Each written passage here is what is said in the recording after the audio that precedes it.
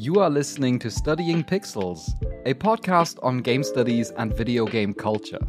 I'm Stefan Heinrich Simond, a game studies scholar from Germany.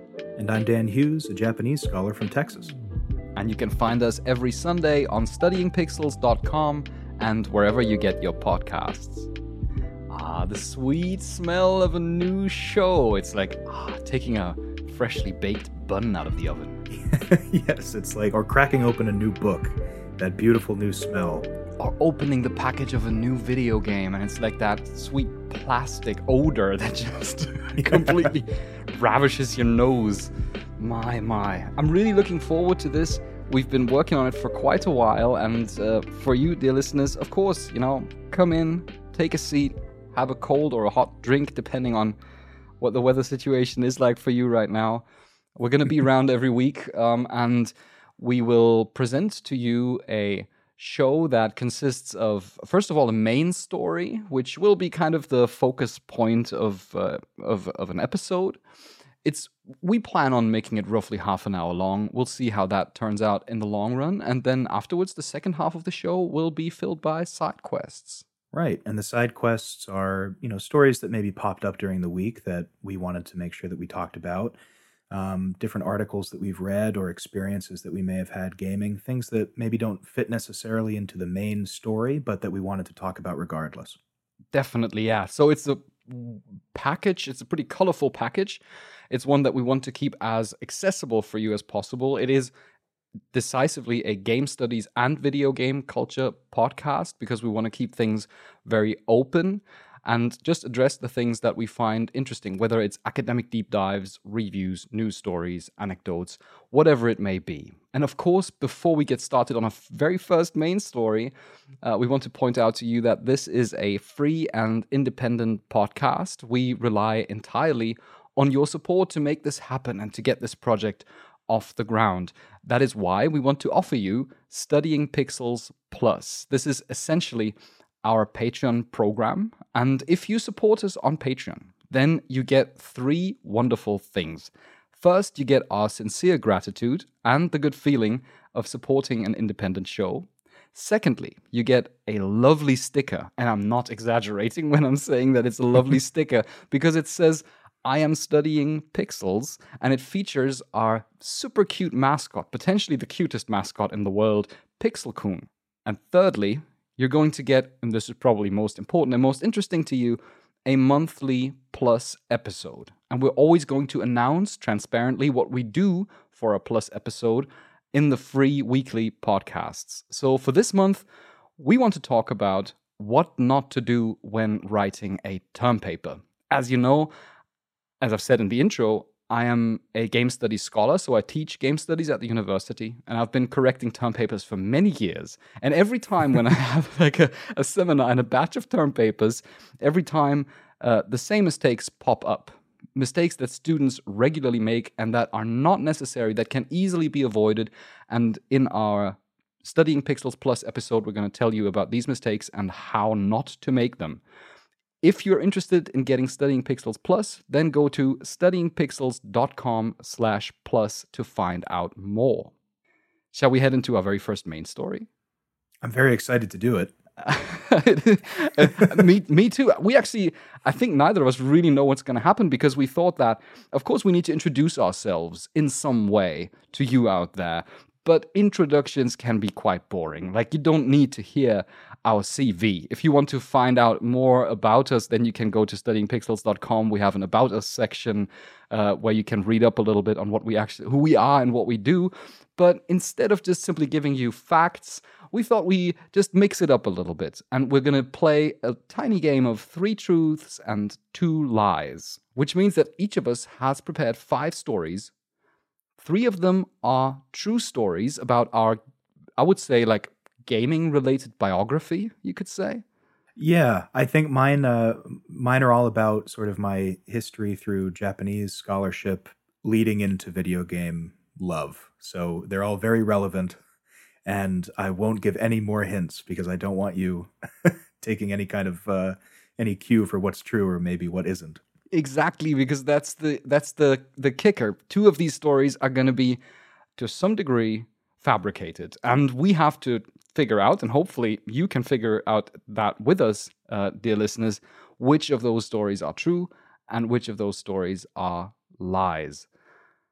Do you want to get started then? I'm a little bit too nervous to start off with mine. Oh, I will gladly start, Stefan. Because these are actually stories that we don't know of each other, right? Like these are all things that we haven't told each other so far. Yes, you maybe, I will confess, because you know me, we know each other a little bit from prior endeavors, so you may know a few of these. But I've okay. Let me get us started here, so I can I'll kick us off with one that I want to see kind of your take on. So I initially learned Japanese by playing the original version of Kingdom Hearts Birth by Sleep, which I asked a Japanese school friend to buy for me when she went home for Christmas. You initially learned Japanese? You mean that was your starting point of studying Japanese? Birth by Sleep? That was my kickoff. In the first month that I was taking Japanese in high school, I asked my friend to do this, and that was my primer into Japanese language. Well, I can buy that. I can believe that. I mean, I know that you're a big Kingdom Hearts fan, and it would certainly not be far-fetched to assume that someone gets into Japanese through video games, and it's just like, what is this language? I think I want to know more about this, carried by the interest for the video game. So I'm going to say it's true. You're 100% correct. That is true. my friend. See, I know the Kingdom Hearts ones are going to be the ones that I'm interested to hear your takes on because, as Stefan said, I live and breathe that game series. But yep, my friend Eriko. When I was going to high school with her, I asked her when this came out to pick up a copy, and she was telling me a story about how when she came back to the States, Customs gave her a lot of problems because of that game in her bag, and I don't know why. Is it illegal in the US? I don't know. I maybe the region lock was too strong. I'm not sure what the problem was. So you can't bring this game into our country. It's too convoluted. Get out of here. So here's one from me. I once owned a Nintendo 3DS for 1 month, and only for 1 month. Okay, well, I have to ask what happened to it. I gave it away. Okay. Okay. Was it just because you didn't like it? I can say more about that after you've made your verdict on whether this is a true or false story. Let's see. Well, I know, to use your words, you are a Sony pony. You're I definitely am. Yeah. PlayStation. Yeah. So I'm going to say true. I think maybe you did give it up after a month. That is very much correct. Yeah. I did give it up after a month. And actually, the thing is that I didn't even buy it. It was, oh man, that was quite some years ago, like 12 years ago or something, 10, 12 years ago. I participated in a sweepstake with a printed video game magazine. You know, back then these still existed. They still exist, but nobody reads them anymore, unfortunately. But I participated in a sweepstake, and it was not really, for me, it was not really about winning. It was just an interesting task. We had to write like a letter to the editors or something and make it fun. And I just wanted to participate, and I hadn't even considered what the prizes would be. And then suddenly I won the main prize, which was a Nintendo 3DS with Fire Emblem.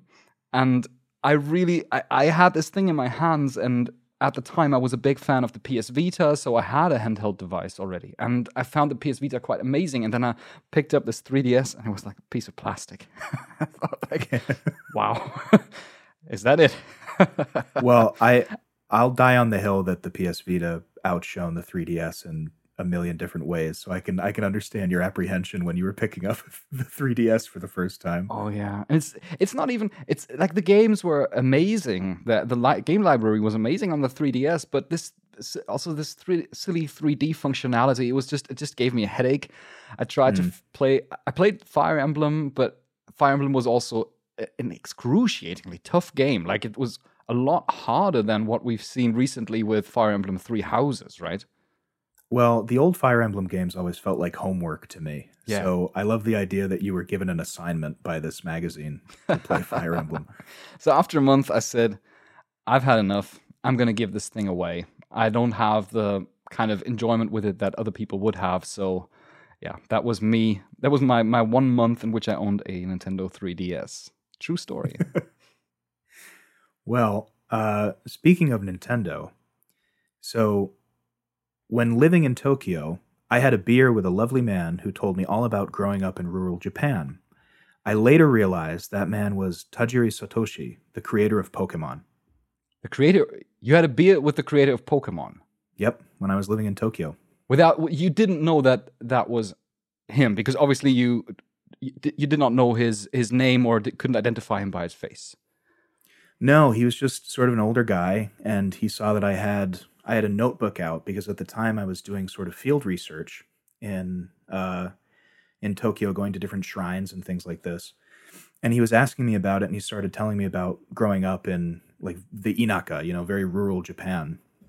And then I put two and two together kind of afterwards because he had said a few things that, he was very modest. He said, "Oh, I'm in entertainment, or I'm in design and things like that." And so put two and two together, and it was him. That must be a true story, just because, if only for the fact that a story that starts off with, "When I was living in Tokyo," that story is most likely true, regardless of what comes afterwards, because anything is really possible. So I'm going to say that's true.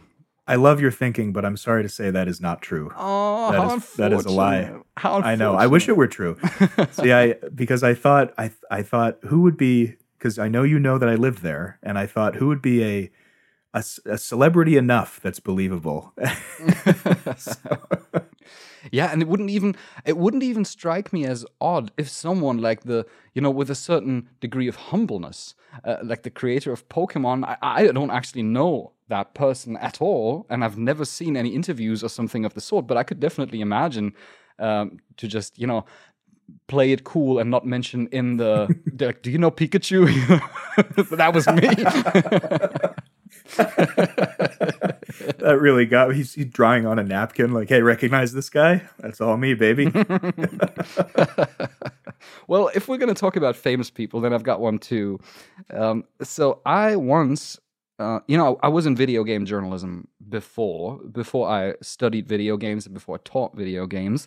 And I once recorded a video preview for the game Beyond Two Souls, a Quantic Dream game, while David Cage, the creator of such games like Heavy Rain, Beyond Two Souls, what is it called? Detroit, Become Human. Become Human. Yes, while David Cage was sitting right next to me. Oh, this is, again, for the same reason that you thought my story was true. I'm very tempted to call this true because I know your history, and I also really love the idea of you sitting on a couch with David Cage and maybe being less than enthralled. So I'm going to say that that's true. Yeah, that's right. It is true. It is a true. That's story. True? Yes. I love this story.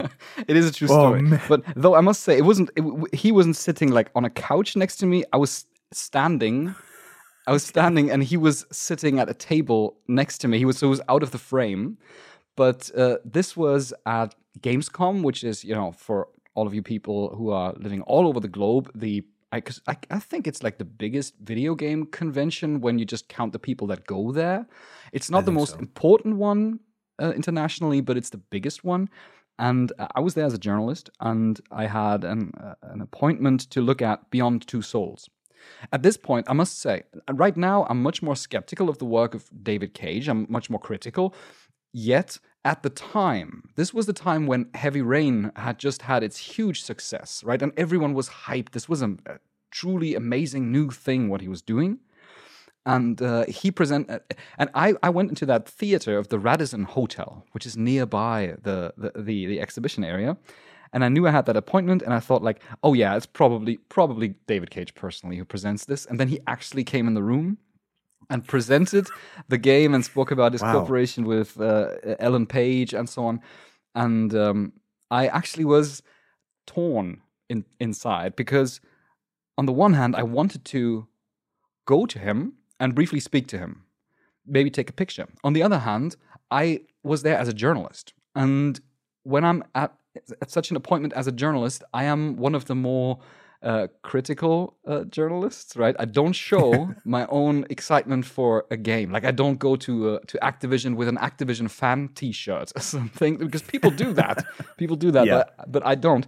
Now, while I was thinking about that, everyone else was already up there speaking to him. And so I thought, never mind, I'm just going to go. So I went to him, I shook his hand, I spoke to him briefly, I took a picture with him, and afterwards I went outside to record that video preview to, talk about my impressions of what I had just seen.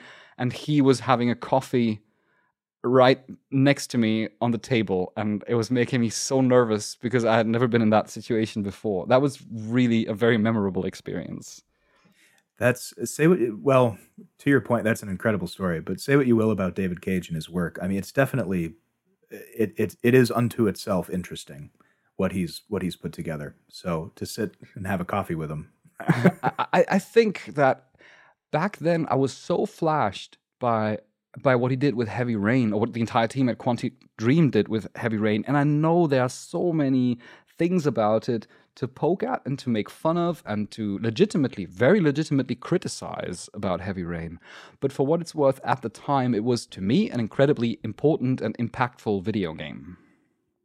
Well, I think that's all that matters too, and I think that's why there's been so much joking about his work after that, is because maybe it's put that in retrospect. But yeah, I agree. Heavy Rain is an incredible experience, especially at the time. Well, moving swiftly on from incredible experiences, while I was walking through the mountains of Nagoya, I had to hide from a bear that was blocking my path. Oh, wow. What? From a bear? So, from a bear, yep. This is not video game related necessarily, but it is Japanese related. I'm just thinking, I don't even know whether there are bears in Japan. I can tell you without giving away my answer that there are bears in Japan. There are bears in Japan. Okay. Well, I'm going to say that is probably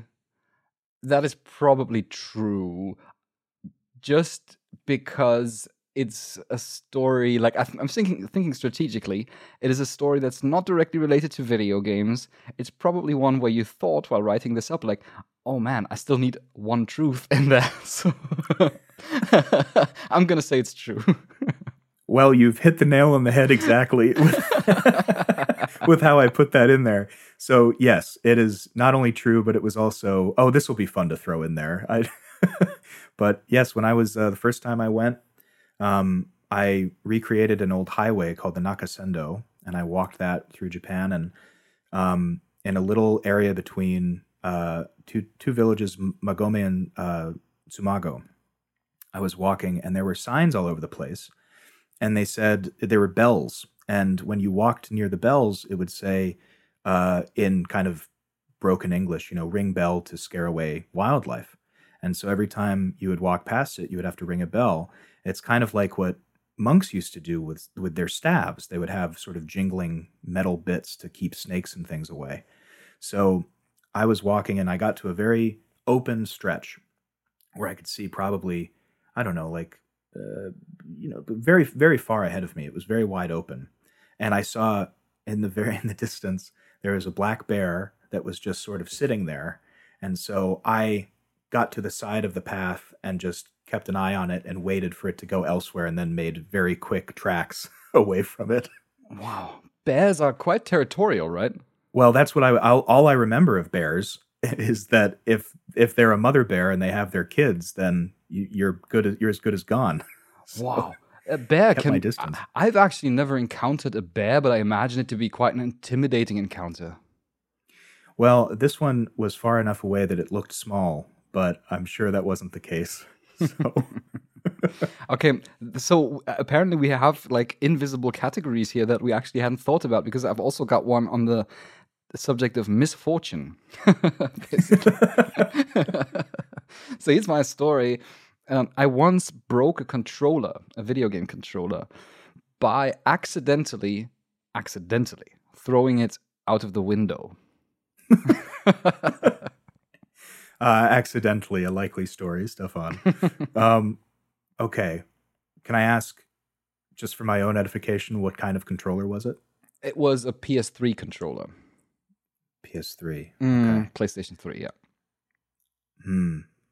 I accidentally out a window. I'm going to say, just because I don't know if I can picture you doing that, I'm going to say that this is a lie. Yeah, right on point. Okay. It is a lie. It is a lie.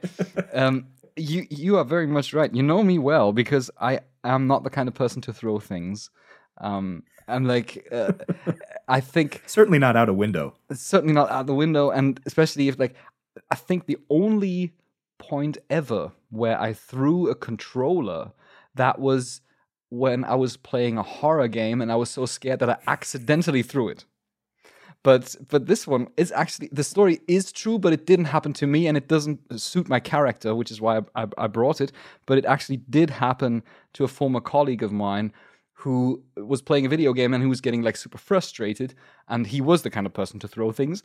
So he was like, he got up and he had this impulse to throw the controller, like many people do. It's not uncommon, but he was aware enough in that moment that he needed to throw it on something soft, otherwise it would break.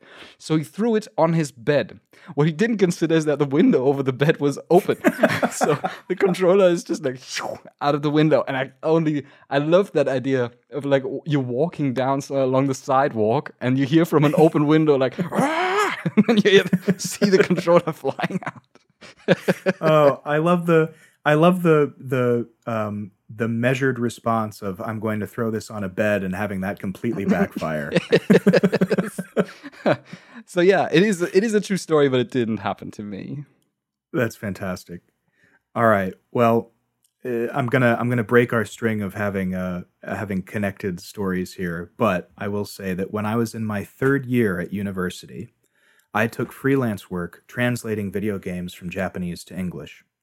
My name appears in the credits of Persona 5 under Danny because that's what my Japanese friends called me. No, man. You can't be in the credits of Persona 5. Nothing gets past you. I was thinking, I'll throw, okay, because there's two truths in there. I did freelance work, and I was called Danny. That was my nickname in Japan. But I'm not in Persona 5. I mean, it's not like I know the credits of Persona 5 by heart.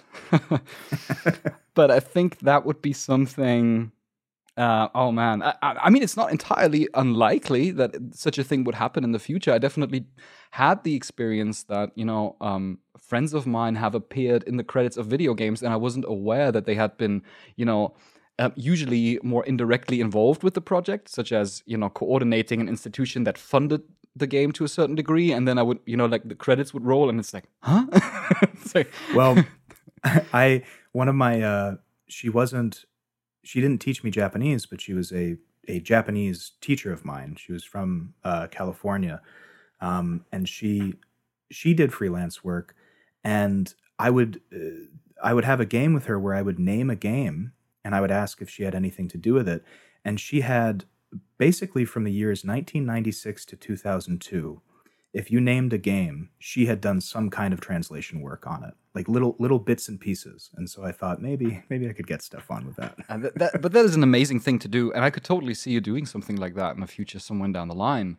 Well, listen, Atlas, my contact information is on the website. Feel free to reach out. I'm gonna let them know as soon as my Japanese is up to scratch. It's there you go.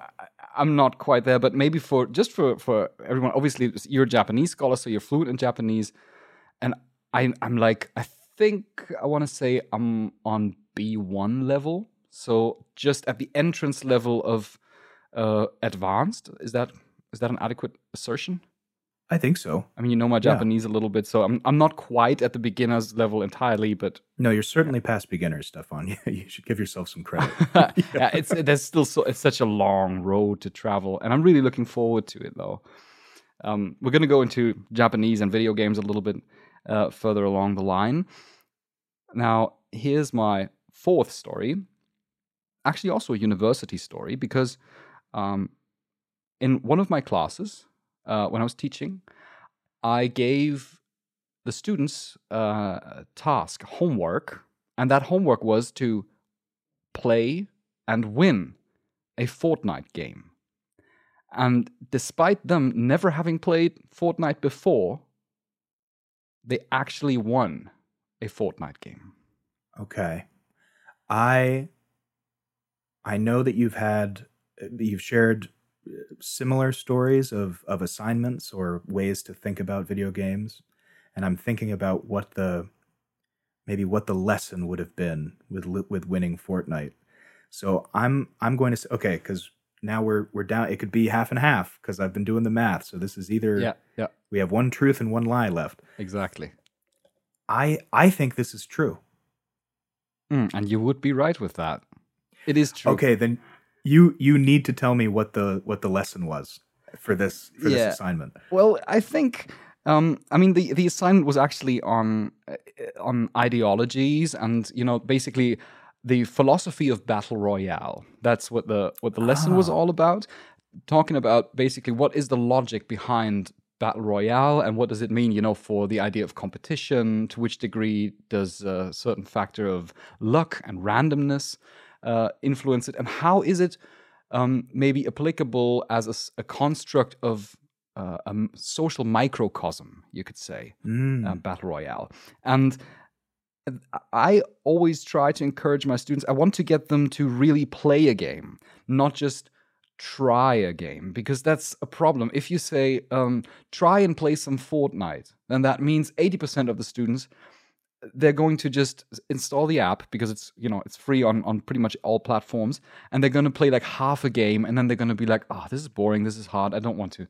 But I thought it's different if I say win a game. There was no reward for actually winning the game, but it was just the assignment, and it actually gave the students motivation enough to team up in groups, and one group managed to win by simply hiding all the time in Fortnite, because obviously they couldn't learn the game. It's super hard to win a Fortnite game, but they were just hiding, and this impending circle that would eradicate all other players did the work for them. So they were the only group to actually manage to win a Fortnite game.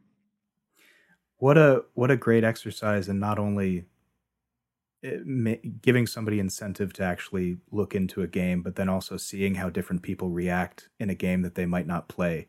Yeah, that's really cool. It is this kind of approach that if you want to experience battle royale, then you need to get into it with the desire to win, and not to simply this is often a problem from a researcher's perspective. It is very tempting to just stay on the sidelines and just think about what it might be to play this game, but you need to get into the meat of the thing in order to properly understand what it is and actually have the experience. Yeah. Well, I love that. I think I would have been very happy in your class if I were taking it at university.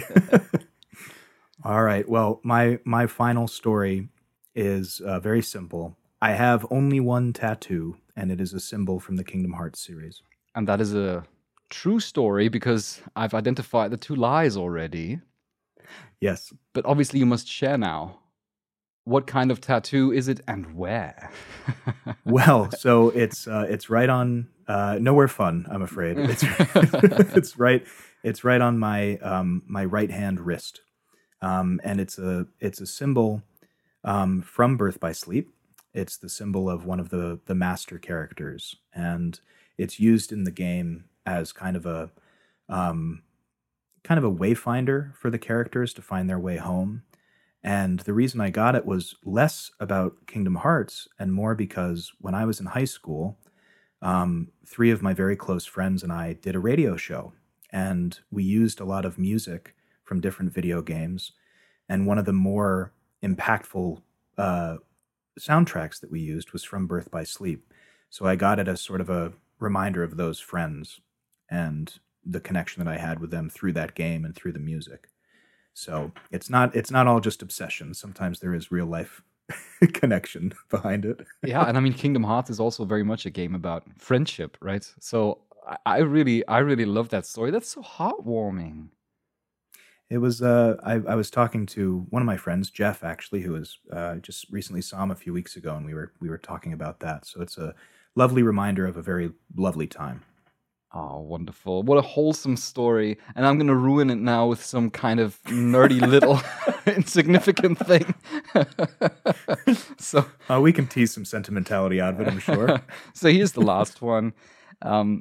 I caused a controversy once by reviewing the game Journey and giving it a particularly low score.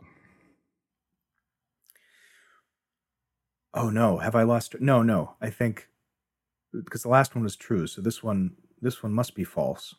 That is very much correct, yeah. Okay, but I could. This is the funny thing, because if that hadn't been last, I think I may have believed it. Yeah, because it is so close to reality.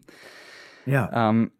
I did review Journey when it came out for a big video game outlet in Germany, and I did cause a controversy, but not because of rating it too low, but because of rating it 100 out of 100.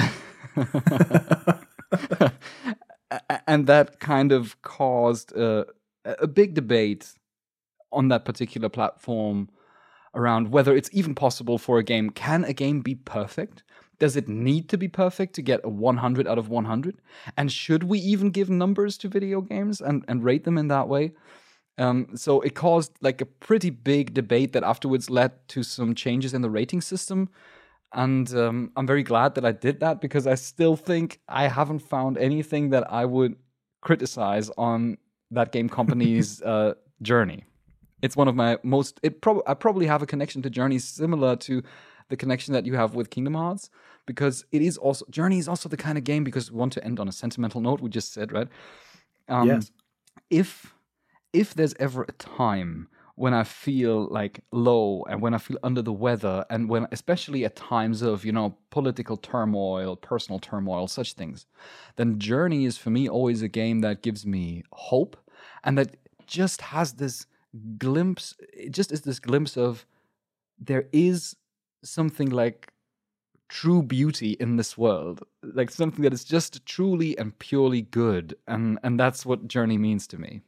I'm very touched by that, and I think that we have an idea for a future episode, because games that evoke that feeling are precious, and I think what a lovely way to end it, Stefan. Comfort games. I'm going to note that down for future episodes. And I hope, dear listeners, I hope you were able to guess along. Please let us know what you thought of these stories and whether you got it right. You can always email us at podcast@studyingpixels.com. And in the meantime, as we announced in the beginning already, we're going to move ahead and do some side quests. As we already said in our side quests, we're going to talk about news stories, and so far we consider them interesting and relevant, or we might talk about anecdotal experiences from video games, give short reviews, and many other things. It's really like an open playing field, and we've got a couple of interesting stories. Just bear in mind, dear listeners, that we are recording this very first episode a little bit in advance of our usual schedule, so it might be that we are, as this comes out, a little bit behind on the actual flow of discourse. This is not what usually is going to happen, but we need some extra time in order to test the workflows and everything, because this is a brand new podcast operation. So yeah, bear with us here, and from next week onwards, we will obviously be a little bit more closely connected to what's going on right now at the moment, but we've got some particularly interesting things that might accompany us for a certain time, at least. Number one, Dan. Yes, well, you've mentioned that maybe we'll be a little bit behind, but I think it's good to kind of stake our position in this particular topic, especially since I did introduce myself as a Japanese scholar from Texas. So recently, as of this recording in Texas, a fairly heinous bill has been put into practice in Texas. It's an anti-abortion law, which allows abortion first of all, there's a few prongs to it. The first one is it makes the window for abortions very, very, very small. So it's after 6 weeks. It can't be performed. But more insane than that, I think, is that there is basically a bounty system placed out for if you if as a citizen you tell somebody that someone you know has gotten an abortion, then I think you get $10,000. It's a bounty system. To me it's sadly, first of all, it's unbelievable, but it's sadly kind of believable in the way that the past few years have been going in the States, especially. And Texas has always had kind of a reputation for being a little more than a little behind the curve when it comes to progressivism. So I think that it's unconscionable. I would go so far as to say that it's evil, but I don't know that we want to go into such moral. Well, no, I do. I think it's evil, and I think that. So that's that. Maybe if I can briefly comment on that as well, because I do definitely agree with you, and I think that it is particularly obscure considering that many people don't find out about their pregnancy before these 6 weeks are basically up. So that means unless you are in some degree lucky enough and belong to, as far as I'm aware, a relatively small percentage of women who find out about their pregnancy very early on, possibly by coincidence or something like that, then that means that it is effectively making abortions illegal. Yes. And this is just for me, this is just incomprehensible, especially from a German perspective, where we handle there are controversies around the abortion laws here as well, but it's nowhere as strict as this law is in Texas. Yes, I think that, often I'm getting to the age now where I'll try to, when I was younger, I would try to maybe not rationalize these decisions, but try to understand the ulterior motive behind it, because a lot of times in American politics, the ulterior motive is that someone is making money off of this. And this is a case where I couldn't find that, and it just boils down to cruelty and hatred of women, as far as I'm concerned.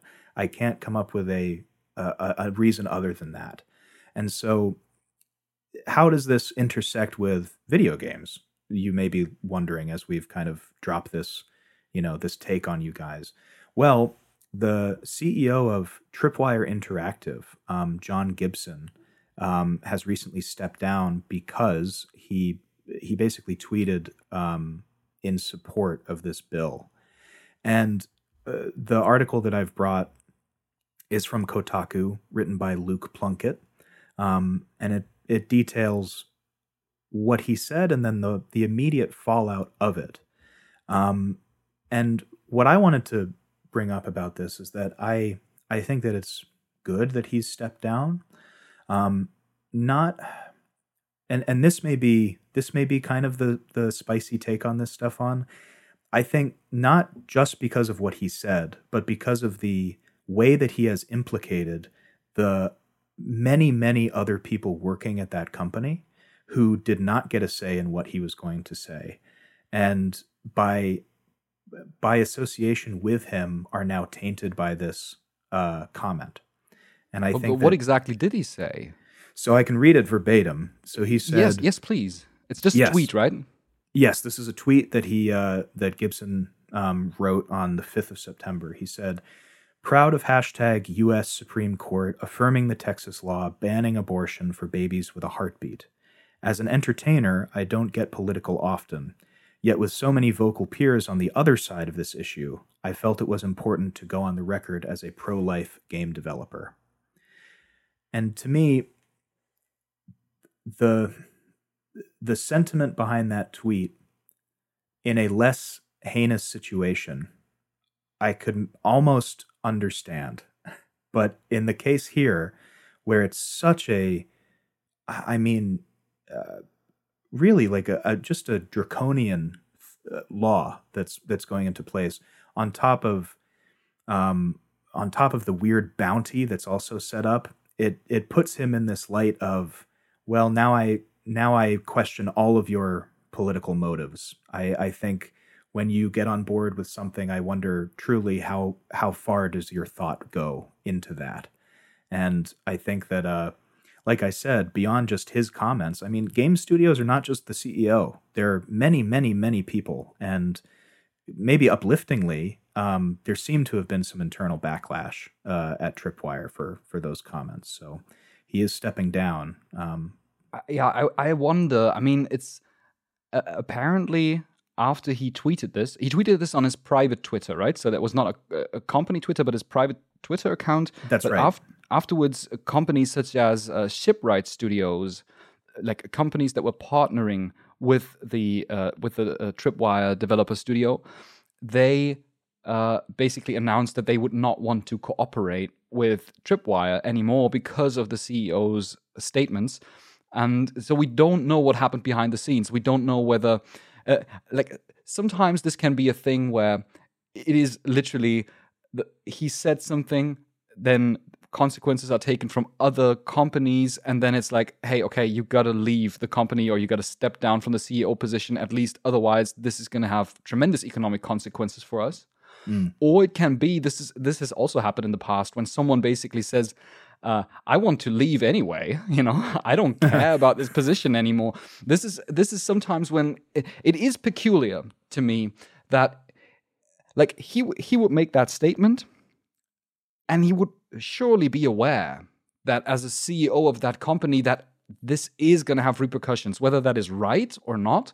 He must have been aware that there would be backlash and that he would put his CEO position into jeopardy over such a comment. That's an interesting take. I do wonder how much of these are used strategically, maybe to get out of a position or burn the bridge as you walk across it or something like that. It's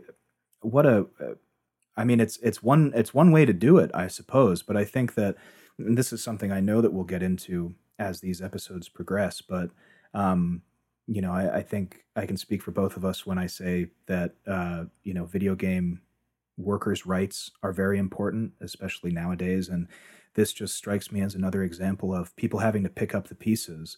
So yeah, maybe he did say, this is how I'll do my exit, but first of all of the harm that's done with the tweet, but then also all of the wake that is left behind him for that company to kind of, people who just work 9-to-5 jobs at Tripwire who all of a sudden have to deal with this every day. Yeah, I'm actually really there are two hearts in my chest on this matter. I must admit, I'm on the one hand, I think it is perfectly correct that he steps down as his position of a CEO. It might have even been that he did that, well, not necessarily deliberately, but that he was anticipating it. He knew that it could happen and it was just important to him, so it was his own choice to make, considering all factors. And I do think that for Tripwire, the consequences in the long run are not going to be that severe. They already put out a statement. They said that the comments given by John Gibson are of his own opinion and do not reflect those of Tripwire Interactive as a company, end quote. So I think they're going to come out of this just fine. What I do wonder, though, is to which degree we can consider the political opinions someone utters on Twitter, on their private Twitter feed, as something that should have a consequence and an impact on what they do in their professional life. Because for what it's worth, I would say he did on this Twitter post, he spoke as a private person and not in his function of a CEO. He did say he was an entertainer and he was working in video games, but he didn't say didn't imply that he would speak on behalf of the company. It's funny because I'm inclined to agree with you on that, in the sense that there should be maybe two masks that a person in that position wears, right? There's the mask that they wear as the CEO of Tripwire, and then the mask as private citizen John Gibson. What I wonder about, though, is that how much do we live in a world where those inextricably bleed together now? And that, I don't know if I'm necessarily for that in every instance, because I think it is detrimental in a lot of different instances. But in a case like this, I wonder, to what degree to what degree do you have that platform because of that position, and therefore should you take responsibility privately for the kind of, voice that you have because of this? It's a strange minefield to navigate, but I think that, to me, it is I've never been able to set up a structured thought for every for every situation that comes up. I always take it case by case, and I think maybe because I'm so close to it in Texas, this one to me, I say, all right, well, I think it's good he's stepping down. Yeah, and I do definitely want to make absolutely clear that when I'm defending this position of saying he should be able to utter his opinion on his own Twitter feed, I'm not at all implying that I agree with him or that I find this law in any way acceptable or this bill. But no, I didn't mean to imply that. yeah, it's just because such things can easily be misread, and I just want to. I'm not saying that it's wrong that he stepped down. I think for what it's worth, it might be perfectly fine. He probably knew that such a thing might happen at least. And I think it's a very fair point to make to say that the audience that he has on his private Twitter account is very closely linked to the fact that he is the CEO of Tripwire and not just any kind of rando. At the same time, I do think there must be some leeway for someone who is, let's say, in a situation of being a CEO or leading a company or being in any kind of a public persona to also have like a form of private political opinion that they can discuss online. Because the problem that otherwise might be created is that such people, especially such people that that are on the side of conservatism, on right-wing politics, on nationalism, misogyny, it can be quite dangerous to push them out and basically affirming their idea of, you know, being a suppressed minority that they can't have their opinion. So I think That's it's a good point. I think it's very, very, very much on point, and I would very much agree with what you said. I think it must be ascertained on a case-by-case basis, and in this case, I would say it is probably legitimate that he stepped down. That's a really great point that you bring up. Kind of the idea of creating the villain as you give backlash to them, in a sense, where they sort of step into the role. Yeah, I think that it's. I'm very on the fence about how people talk about free speech in America, because in the last few years, there seems to be a lean towards. Well, actually, there's a comment on this article. I'm not going to read the whole thing, but I thought it kind of succinctly summed up how I generally feel about these situations. It's a comment by UCM Coyote, and they say, he has a right to those opinions and to not be jailed for them as a protection granted under the First Amendment. He also has the right to face social, economic, and employment consequences of those beliefs when shared to the general public, especially when your role is highly visible and a face for the company. Yeah. I do think freedom of speech does not mean freedom from consequences, and I think I'll stake my position there.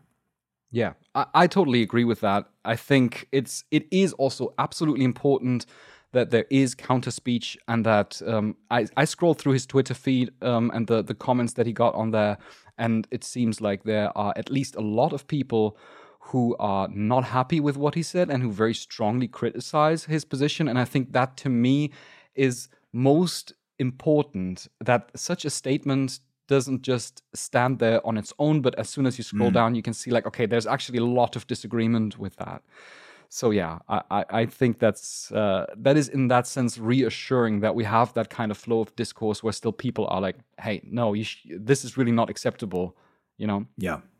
Now, do I think this person should be, do I think this person should be hunted down and stripped of everything? Of course not. I don't believe that for anybody, but just the consequences to fit the action, perhaps, I think, commensurate with your position kind of makes sense to me. Yeah, and I always try to go by the rule of thumb of saying, if I encounter such a situation, then try to persuade the person, try to point out where they are wrong, where it's harmful what they say, and give them an out. This is absolutely important. Don't try to push them into a corner. Don't try to say, like, you're a misogynist, and so. It might be true for what it's worth, right? But try to give them an out. Try to give them the possibility to say, like, what you said there is not correct because of this and this. but try to encourage them to maybe think about the issue a little bit more, think about what it means for a person who gets pregnant under this bill, and maybe then we have a chance of, balancing out such opinions. Yeah, well said. Number 2, let's talk about Horizon Forbidden West. Yes, let's. Very peculiar issue. Of course, Horizon Zero Dawn was one of the most praised and critically acclaimed games of the PS4 generation, and now Horizon Forbidden West, the sequel, is inbound. It's going to come out on February 18th, 2022, a little bit delayed due to the corona pandemic. It's obviously very anticipated, much anticipated PlayStation exclusive and urgently necessary for its current library. However, there are some... The thing is, Horizon Forbidden West is going to come out for the PS4 and for the PS5. That's fine, right? As many games these days do. However, many people have yet to get their hands on a PS5.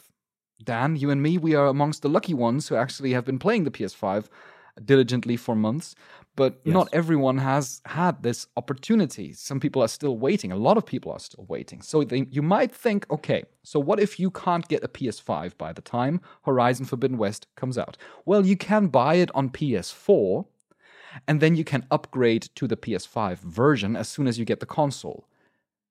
Not just quite. I mean, it's not that simple, because Sony initially announced that yes, you can purchase a PS4 version of a game and upgrade to a PS5 version for free. However, this does not apply to the Horizon Forbidden West Standard and Special Edition. Instead, you need to get one of the 3 specific editions that allows this, which is the Digital Deluxe Edition for $80, the Collector's Edition for $200, or the Regala Edition for $260. That's a whooping price. Yeah. Probably not corrected for inflation yet or something. Well, obviously fans were not happy. There was quite a lot of backlash. Because, Sony did initially state that there would be upgrade possibilities. So Jim Ryan, the CEO of Sony Interactive Entertainment, went ahead and reverted this kind of decision. He said, quote, "It's abundantly clear that the offerings we confirmed in our pre-order kickoff missed the mark," end quote. So they actually did a full-on turnaround. Now you can upgrade from the PS4 to the PS5 version for free from all versions that you can buy, with the obvious exception, which is the case for all of these situations, that you can't upgrade from a PS4 disc version to a PS5 digital version. You know, the PS5 is available without a disc drive. I have such a console, and that means if you have a disc for a PS4 game, you can't upgrade to a PS5 digital version. It's quite messy. The entire purchasing process of Horizon Forbidden West has at this point its own FAQ, which is frankly I think quite ridiculous if you need to read through an FAQ how to purchase a game. We obviously also, this is true for all other side quests. We obviously link all of the sources that we have on them in the show notes, and so now we could technically be happy and say, well, all is fair in the end. Now you can upgrade with whatever version you buy. However, at the same time, and this is the point now, Jim Ryan announced, quote, "I also want to confirm today that moving forward, PlayStation first-party exclusive cross-gen titles, so those games that are newly releasing on PS4 and PS5, both digital and physical, will offer a $10 digital upgrade option from PS4 to PS5. This will apply to the next God of War and Gran Turismo 7 and any other exclusive cross-gen PS4 and PS5 title published by Sony Interactive Entertainment," end quote. So, what he essentially says is no free upgrades anymore. This is an exception now because of the backlash. You got us this time. yes, you got us this time. We tried to introduce it. We tried to sneak it in there and saying like, hey, here's the release date. And by the way, you only have to spend $10 more to have both versions. Well, now this is exactly what is going to happen. So it can't be celebrated as a victory, basically, over the initial policy, because henceforth, if you buy a game on PS4, you can upgrade to the PS5 version, but you need to pay $10. So to me, it kind of feels like a kiss with a fist. I think that's the perfect description of it. It does. This happens so often too, and it's fun to. It's almost fun to see it in the new and interesting ways that video game companies and hardware companies will do this. Where when you brought up the quote, "We missed the mark," which is very corporate speak for "you caught us," right? That's how it feels to me, and I think that. I guess on the one hand, I don't know that I don't like that I don't like that upgrade fee, but on the other hand, at least they've laid out their position now, and so unless they try to sneak something in the future, at least that's pretty transparent. But who knows? I mean, I'm reminded of. Do you remember how strange the Final Fantasy VII remake intergrade situation was? Oh yeah, where you could only upgrade or you could only get it from certain versions or something like that. It was very. I don't even remember. I would need an FAQ for that because I don't remember how that worked. But I do remember that it was very convoluted, and I wonder how much of it is they just don't know how to. They don't know how to navigate that without fear of them losing money on things, and I wonder if that's just the thought behind it. That is really sad considering that how Xbox is handling things in comparison. Because there, as far as I'm aware, I don't have an Xbox, but as far as I'm aware, upgrading things is pretty easy. And I do love I mean, fair enough. PS5 games by default cost €10 more, $10 more than the PS4 versions. So I think for what it's worth, it's fine. And I think that $10 upgrade is legitimate. It corrects for some things and how the market flowed over the last recent years on stagnating video game prices. And sure enough, I'd rather pay like a $70 for a full-priced game that is like bulletproof when it comes to all its features and doesn't have any kind of microtransactions. But it also leads to such weird curiosities, and I think that's probably what Sony was initially trying to avoid.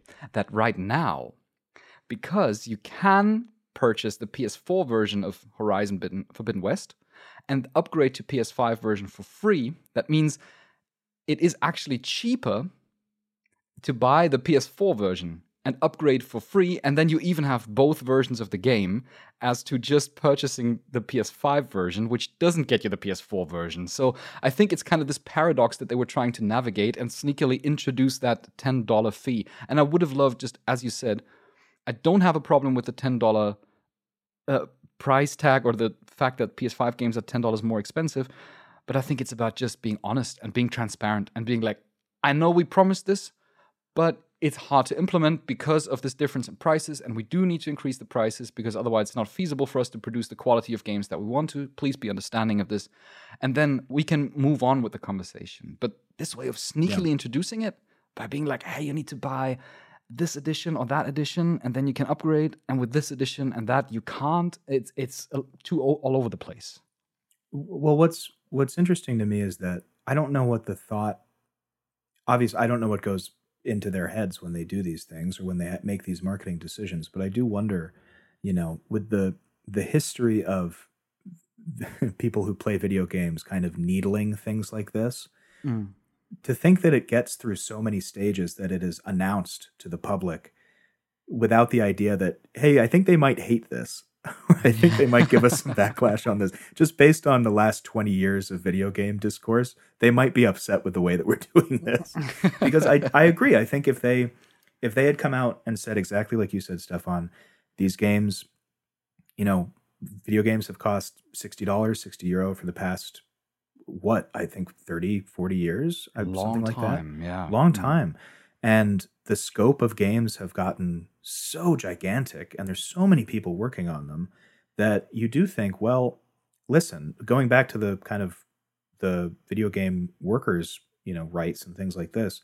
If $70 means maybe fewer crunches or something like that, if you pitch that to people, that we were hiking the price up so that we can make these games better and in more timely ways so that everybody's a little bit happier, I can't imagine people would be that upset if they were transparent that way. Especially if you scroll through the PS5 store and you see such titles like, Returnal and Ratchet and Clank, and certainly also Horizon Forbidden West. I have no doubt that this will be a very wonderful game. I loved the first one, and I think this is going to be a great treat. And it's fair, I think. It's only fair to say we've put in all this additional stuff. We did all the additional work on fine-tuning this. It must be then a refined game with, please God, no additional transactions. And then I'm fine with it. If I have to purchase just the base version, like how it is with something like Assassin's Creed, where you buy something for like $80 and then you get basically just a framework of what could soon be a video game. Imagine if there were a game here. Imagine, yeah.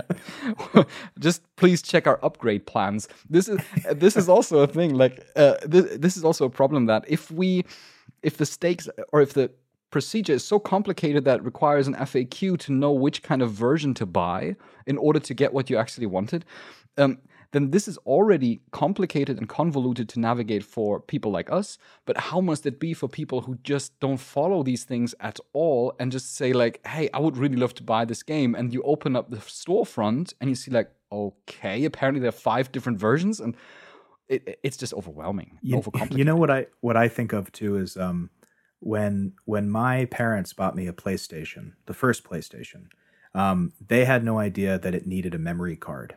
Yeah. And so it was one of those situations where I think probably a month or 2 after I got my PlayStation, I couldn't save any games.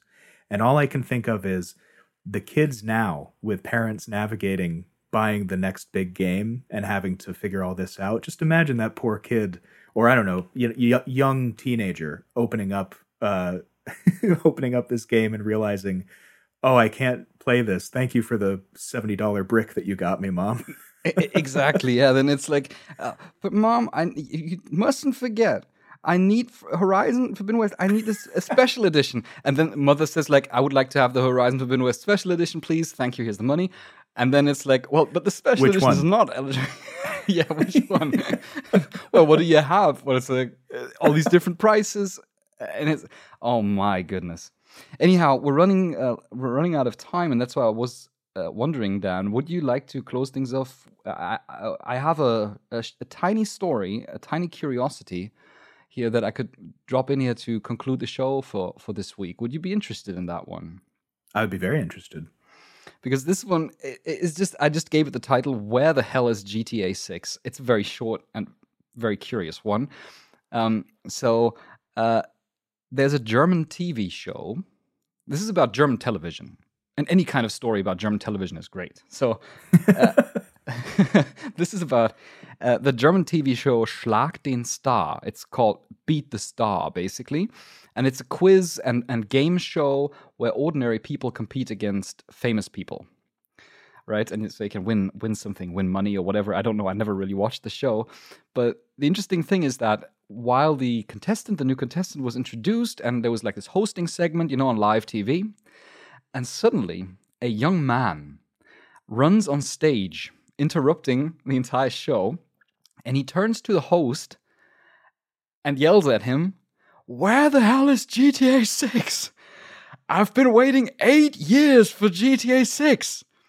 And just for context, that host, he's a comedian, like he's nothing to do with Rockstar Games or GTA 6. It's completely unconnected. The contestant is clearly flustered and she's like quite insecure. Is that the next question? Yes. When will GTA 6 come out?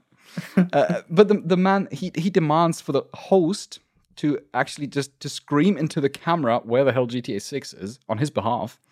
But the host, he keeps his cool and he replies, this is my translation, he replies, quote, "No, I don't have to do that. I haven't even finished GTA 5 yet." Can you imagine being that cool under pressure? If somebody ran on stage and screamed at me, to come up with a zinger like that, what? Yeah. Well, afterwards, the security guided the man off stage, and he just went like that. We don't know. Was it a PR stunt, or was it just like some rando who saw his opportunity to run on live television for whatever reason, or maybe he really just wanted to play GTA 6 really badly. Yeah. But it's quite curious, and if you, dear listeners out there, want to watch the clip, we're going to link it. There's like a YouTube clip of it that we're going to link in the show notes of this episode. I should watch more German television. This is absolutely a rarity that such a thing happens, but just so peculiar, man. And the host was completely baffled. He's like, well, the programmers have to know. I don't know. Well, dear listeners out there, thank you so very much for tuning in to this very first episode of Studying Pixels. You do know that if you want to support us and get Studying Pixels Plus, then you can visit us on studyingpixels.com. It would also be absolutely helpful, and I really mean that. You know, when we start out with such a project, then it's really hard not to get drowned in the algorithm of, you know, new podcasts popping up everywhere. So if you want to do us a favor, then please head over to Apple Podcasts, because they use this star rating system, and just give us a couple of stars or give us a review, you know, any kind of activity that would really help us if you truly enjoy this show. You can obviously submit your thoughts and questions to podcast@studyingpixels.com. We will definitely respond, and we might even do something like a mailbag episode somewhat infrequently, in order to just go through all of your questions and thoughts and answer them on the show. We're looking forward to hear from you, and then we'll talk again next week. See you then.